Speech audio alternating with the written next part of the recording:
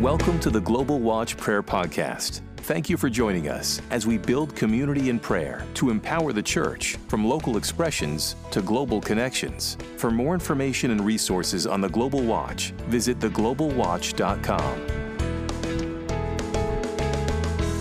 Welcome. Everybody's looking great today, and we want to welcome you. This is the Global Watch International Call. It is January 16th, it's actually 3 p.m. Jerusalem time. And we are starting week 3. We're at the beginning of week 3 of the Unveiling, which is our special 3 weeks of prayer that we're doing at the beginning of this calendar year. And week 3 focuses on the end time call of the watchman. And this hour is actually a second hour of the journey. The first hour was this last hour that we had.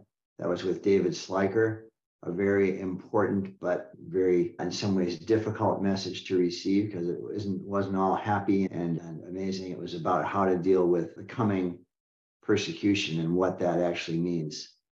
Very well worth listening to. But in this second hour, my dear wife, Susan, is going to take us through the end time call of the watchman, which the watchmen have 3 focuses to the call. One is the individual call, the second is the corporate call, and the third is the end time call. And she is going to refresh. For those that don't know, you're going to be hearing it for the first time, but most of us have heard this message to a degree. But Susan is going to remind us of the importance of the end time call. Let me bless you, Susan, and then we will open up in prayer and we will go into, we have a worship song before we start. So, Father, I just bless my wife in the name of the Lord. I'm just so thankful for my wife of 37 years, and it just keeps getting better. And it keeps getting better because we keep pressing in to you, Lord, and that becomes a part of it invades our marriage and who we are. But I just thank you, Lord, that Susan is more focused than ever on you.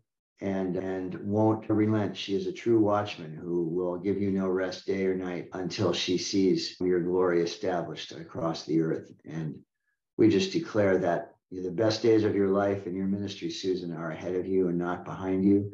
We are seeing God's favor over you, but we are just saying that favor is increasing in these days. And not only is God's favor increasing over you, but his wisdom is increasing, that he is, as we've prayed over so many people, but it's just so pertinent that Ephesians 1, that you would have a spirit of wisdom and revelation, that you might know him better, and that you would have renewed strength, that your voice would not only hold out, but improve during this hour. And that also that we just declare that no weapon formed against you will prosper, and that the Lord would hide you in the shelter of his wings, that no harm would come to you, no destruction near your tent. And that applies to me also as your husband, who takes incoming from time to time. And we just declare that's true over our children, our daughters-in-law, our grandchildren, our provision. And we just declare over you, Susan, no sickness, no accidents, no injuries. And we just declare that the angel of the Lord encamps around those who fear him and he delivers them. And we are just saying that's absolutely true of you. And may you have joy and peace in believing, and may you abound in hope by the power of the Holy Spirit. Amen. Amen. Amen. I have to say that I want to thank you, Fred, for putting up with me all these years. You're a man. No, hardly. It goes the other way, actually. Grace. What? Yes. No, it goes the other way, actually. I would be out there in the ozone somewhere if it wasn't for you keeping me on track. So that's really good. Oh, you're sweet. Anyways, So I play the worship song. Let's have the world-renowned Vic and Diane open us up in prayer. Father, we thank you for Fred and Sue and for all they bring to the Global Watch and to all the other networks that they're involved in. And we thank you, Lord, for keeping Sue safe in her Korean trip and keeping Fred alive during that time. Thank you that he didn't starve to death or run out of clean shirts. And thank you, Lord. It was close. It was close. It was close. I guessed it might be. Lord, we just bless Sue. We thank you for her, and we pray that you would release through her all that you have for us in this session today. In Yeshua's name, amen. Amen. Amen. Amen. Amen. Amen. All right, here we go. Good morning, good afternoon, good evening, everyone. It's so good to be back. I apologize for my voice. Please bear with me. I'll do the best I can. I may have to every now and then. It was an amazing journey to Korea, but they were very long days, 17 to 18-hour days, a few breaks in there. I felt like very convicted of our laziness in the Western world. But it was, I believe, a very productive time. And so we're here today to talk about the third characteristic of the watchman, which is the end time call of the watchman. And I have to say that my perspective on the end times has really been encouraged and enlightened over the years that we've been doing the watch. And it's even taken on a new avenue, expression recently. And I want to talk about that today. More than anything, what I see a shift in the emphasis of the timeline, the end time timeline, which we can all deliberate over. And there are many different opinions on it. And I'm not sure I can express them all. I'm not the expert in that. But from a spiritual standpoint, I feel like there is a challenge now to us as watchmen. We have some foundation of the end times, and certainly all of us are alert to the fact that we are definitely in the birth pangs, and they're getting stronger and shorter. And my perspective right now today is to talk about how do we stand in days of adversity, the character challenges that we will be facing in the days ahead. Because all of you, I don't want to see any of you knocked off the wall because of something coming in to hit you from behind or in front of you or beside you. And how can we prepare ourselves? And actually, the Bible describes how we can prepare ourselves. And it's very simple. Matthew 17:11 talks about the spirit of Elijah must come first to restore all things. And then Malachi 4:5-6 talks about Elijah coming, and he will turn the hearts of the fathers to the children and children to the fathers, lest he strikes the earth with a curse. So there's this name, Elijah, that keeps cropping up for the hour that we are in. And what does that mean to us? And so I started looking at the story of Elijah, and it's a little bit of an enigma to me because Elijah comes out of nowhere in 1 Kings 17. Most of the people introduced, either kings or prophets before that, they're the son of there's a little bit of a lineage, of a family lineage there, but Elijah is not. He comes in as Elijah the Tishbite. And Tishbe is in Jordan. It's a city in Jordan. I believe it's a farming area. And the first words out of Elijah's mouth is to a king. Now, that doesn't work very well, in my opinion. In our usual walk with the Lord, people earn their right to go to the king to speak a word. And Elijah just pops on the screen and speaks this word to a king. So my point is that there's history behind this that pushes Elijah out front. And I believe it's the word of the Lord. And he comes out of nowhere. And how does that apply today? I'm telling you, each one, look at my eyes. God's calling you out of nowhere into somewhere, into his position, into his purpose. Our challenge is to hear the word of the Lord and speak it out. That's the commission, I believe, that God is taking us today into the end time call of the watchman. Now, we need to work on how do we declare the word of the Lord, and we'll be working on that. And there's a team of prophetic people here that we are working with. Many of you know them. We're going to be going to Israel with them and doing a summit with them. They're people I trust, but they may not be the most well-known people. None of us are. But I believe it's an Elijah company that God is calling together for such a time as this. And we need to get our heads out of the platform into the purpose of God. This is a serious hour, and I'm going to challenge us on a few different levels at the end here to go beyond our comfort zone in reaching out and connecting with not only our governmental officials, but also the younger generation. It's the time for the Elijah and Elisha companies. Now, yesterday was Sunday here in our time zone, and we had the opportunity to speak to some young adults. And I spoke to them like I'm talking to you now, very honestly. And I told them, look, times are going to get tough. I'm not coming here with sweet sounding words. I'm coming here with an exhortation to wake up to the hour that we're in. And you know what? They were quiet and they listened. And I gave out some of my books, and they were all there in line to get the books, and they want more conversation.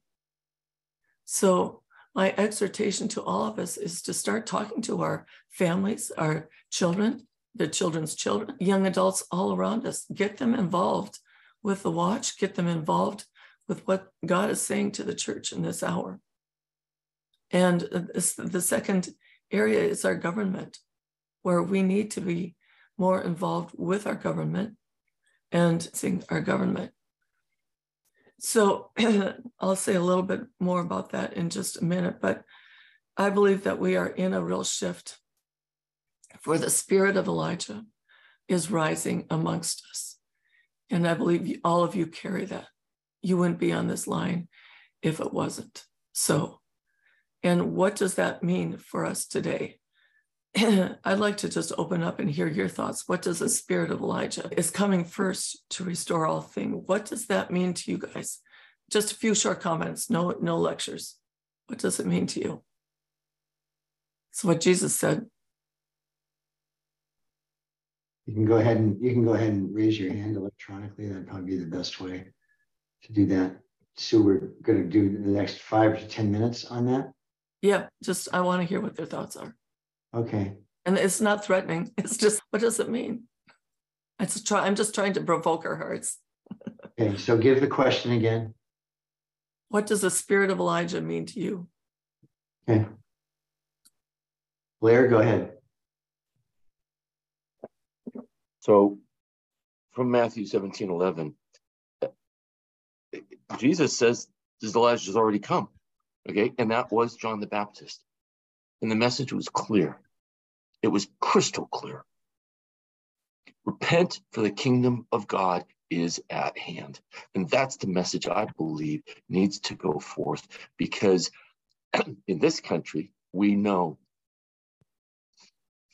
people do not fear God. I mentioned it to Pastor just after the sermon yesterday, and he mentions the awe of God. Yeah, but if you don't fear God, you're not going to be saved. That applied to Jesus too, because the fear of God happened when he prayed 3 times, top of his ministry. People have been healed from the dead. Then he prays, God, Father, take this cup from me. Amen. But not my will, thy will be done. And that's the message. Amen. Thank you, Blair. We want really brief comments here. Okay, yeah, go ahead, Margaret. For me, it means be bold, get out there and just let the Holy Spirit lead you and speak us all and speak wherever the Lord leads us. Amen. Amen. Thank you. Johannes. Yeah, when Elijah was living, the people of God were involved in a lot of idolatry with Baal and so forth, and they at the same time worshipped Yahweh. But there was a great mixture, and Elijah stood up and spoke the truth in a very radical way, even with signs and wonders, and he turned the whole people to their God again. Amen. Amen. Amen. Thank you, Johannes. Molly. To me, Elijah is a man of faith who knew his God and knew the authority and the power of God and did not hesitate to demonstrate who his God was. Mm-hmm. And to me, that is the call and the challenge for us as people, that we carry that authority, we carry that mantle Jesus has given it to us, and he has given it to us, and we are to demonstrate the God of Elijah to the world. Amen. Amen. Amen. Thank you, Molly. Denise. Yes, I just posted a YouTube to Global Watch from James Aliteron. He's done an incredible teaching in several places on the spirit of Jezebel versus the spirit of Elijah. And something that it really awakened me to was that, as we know, that the spirit of Elijah is about boldness. And what Blair even said is that Elijah, we need to look at the very end of Elijah's mantle having to be given away. And it's a warning and a instruction to us to be careful, not to hesitate, to not shrink back. So I just share that with you so that we can look at the whole counsel about Elijah and allow that to instruct us as we walk in that spirit. Yeah, amen. The not shrinking back is just, there are many things that are so important, but that is so very important. Thank you, Denise. Yuta. We're not hearing you, Yuta. It doesn't look like you're muted, but we can't hear you for some reason. Still can't hear you. Why don't you just put it in the chat? Yeah, thank you. All right, Virginia. For me, the spirit of Elijah means fundamentally the healing of the generations. And that really only comes by the body, the ecclesia, the community growing up in different places. And here in Israel and parts of Israel, not at Kehilat Carmel, they were like totally different worlds. The youth in one world, it's like a series of small communities that almost never communicate with each other. So the emphasis is on the healing of the generations, to understanding the time that we are in, and for the just restoration or catching the vision of the body of Christ, which is a whole thing. Amen. Amen. Amen. So good. Thank you. It's one of the things, prayer points for the season going forward, is for us to have that intergenerational focus. And what I see coming into the kingdom, at least in our area, possibly in the Western world, is a younger generation that's coming in from broken homes. They're coming in from out of the drug scenes. They're disenfranchised. Many of them don't have a clue what their identity is. They have been fatherless. And so they're searching for the mothers and the fathers. And I've been awestruck, at least at our church, at the willingness for the next generation to come around us. They want us. And that never happened in my generation. We were the rebellious 60s, 70s, if you want to call it, the Beatles generation, where there was just so much rebellion and none of our parents were right. And the produce from that is now coming out of the streets. And I think that's a huge place of repentance that I haven't heard a lot of repentance over yet. And we could maybe spend a session on that in the future, of repenting for our generational sins. But the beauty of it is God is making beauty out of ashes and calling them now into a fresh hunger and a fresh rigor for the Lord that I've not witnessed yet. And so God is watching over his word to perform it. We are in that Elijah time where there is this healing of the nations that's coming in through the generations. So that is a big part of what I wanted to say today, is be looking for this intergenerational community and develop that. And we need to have them on the wall, learning the things that we're learning, so that when they face the troubles that they're going to be going into, they have a community of believers to run to and know who to go to. And again, Elijah appears on the scene, and yet he's able to speak to Ahab. I can't quite figure that out, except to the fact that he must have earned a reputation of knowing the word of the Lord and speaking it out in the right times, in the appropriate ways, and earn that respect that he could go right to Ahab when he appears on the scene. And I also want to say about the spirit of Elijah that it takes the prophetic to a whole new level in the Bible. We hear little prophetic words from Peor and a few others along the way, but Elijah brings the prophetic into a whole new realm of exposure. Let's put it that way. And I believe that God is raising up a new prophetic movement in this hour. And that's partly why we will be doing this Spirit of Elijah summit at Mount Carmel. And I'm in faith for this. We feel the weight of it, those of us who are planning on going and those who are working on the ins and outs and developing the foundations for this summit. We feel the heavenly weight of it. And it's not, we're not trying to elevate ourselves, we're better than you or anything like that, but we're feeling a commission from God that he is wanting to loose this sense of drawing people into a new, fresh release of the prophetic that knows how to operate within a church confine and yet knows how to work with government and draw people to the Lord. So there's a fresh wind of the prophetic underfoot, and it's drawing the young adults into it, and it's acting in a mature way.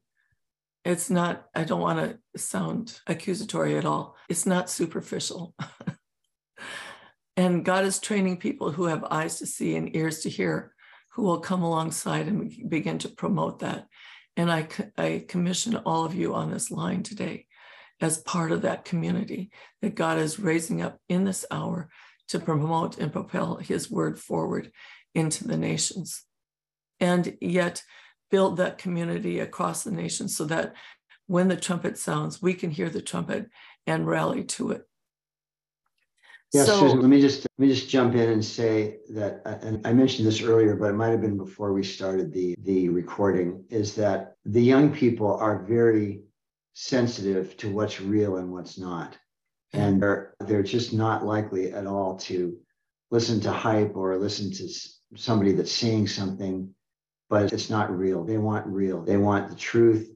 They want the presence of God. They're hungry and they're broken in many ways, but know that there's something greater. And so the part of the brokenness of so many of them coming from difficult family situations especially means that they are actually looking for spiritual fathers and mothers. That's one thing that they're looking for. But the spiritual fathers and mothers, we have a responsibility to be real with them and to really be following the Lord, because they'll listen to us to a point, but they are like everyone else. You listen to somebody to a point, but then you look at their life and you follow what you see them doing in their lives. And it's honestly, when we were speaking with them yesterday, I felt the fear of the Lord come over me, that there is a responsibility that we have, that they're hungry, but we need to feed them the truth. We need to feed them love, and we need to feed them the truth. Just wanted to mention that. Yeah, amen to that. And a lot of you know that recently, a few weeks ago, I woke up on a Sunday morning and I heard these words, "Get ready for the unveiling." I'll be sending out more of a detailed revelation of what that means, hopefully in the next few days. But it's a two-part message on get ready. And a lot of that I just spoke about, get ready. The Spirit of Elijah is moving. And for the unveiling, and what does that mean? And I just want to say one thing, that word is going further and further, deeper and deeper of what that unveiling means. And it will mean something different for each one of us. But I believe it's part of the preparation for the prophetic in each one of us. And I would probably even be so bold as to say, there may be things unveiled on an international level that we will need to have discernment and understanding of in the days ahead. I don't know where all that is going, but I do want us to be prepared. And I want us to be prepared in a mature way, not in a way that causes people to run in fear and get all hyped up over something. But get ready. And what is God unveiling? And I want to just spend a moment on that. there's an unveiling, I believe, for all of us. And I say this very tenderly, that we're going to have some unveiling of strongholds within each one of us. We all have it, believe me. But when God unveils it, we're going to be taken out of our comfort zone into the discomfort zone, because he's going to call us to lean completely on him. And I'll be honest with you, as I realized that Fred had to stay here to be with the church and I had to go to Korea alone, I didn't want to go. It had my knees knocking. When I went the first time, the Lord said, "You're going into the head of the dragon." And I found out that I actually was there. My peace didn't leave. I went through that just fine. But the second time around, the war erupted. And I thought, oh, dear God, you're sending me into that. I don't have my partner with me. And I don't know who to trust here. And oh, dear God. And I had only one thing to trust, and that was the Lord. And it exposed some of my own insecurities. And yet, and this is where he's taking us all. If that situation comes up to you, take it and trust in the Lord. I got the privilege to speak for an hour during all this thing. And it was right in the middle of a 3-day water fast, no food except water. And I was fine. It was glorious. It was an amazing experience. But I got up to speak and I was faint. I thought I was going to lose it. And I said, God, you are going to have to take me through this. I can't faint in front of all these people. But he did. And I listened to what I said. I can't even remember what I said, all of it, but it was one of the strongest messages I've ever given. So the Lord brings you through this stuff, but he will unveil your insecurities. He will unveil the things that he has a father's heart over in you. And I'm asking all of you to please press into that, because he's preparing us for what is to come. Does that make sense? Yeah, so what you're doing is part of what you're doing, Sue, is you're calling us to repentance of the things that we need to repent of. This is individual now. This is the end time call. But part of preparing for the end time call is to get ready in our own hearts and to repent of the things that we know that are not off track, that are off track and that are not right. And it could be sin issues. It could also be that he's calling us to focus like never before. And he's calling us to really be careful of our time. I'm very aware of that these days. How are we spending our time? And are we spending time doing things that are needless or may get us off focus for where he wants us?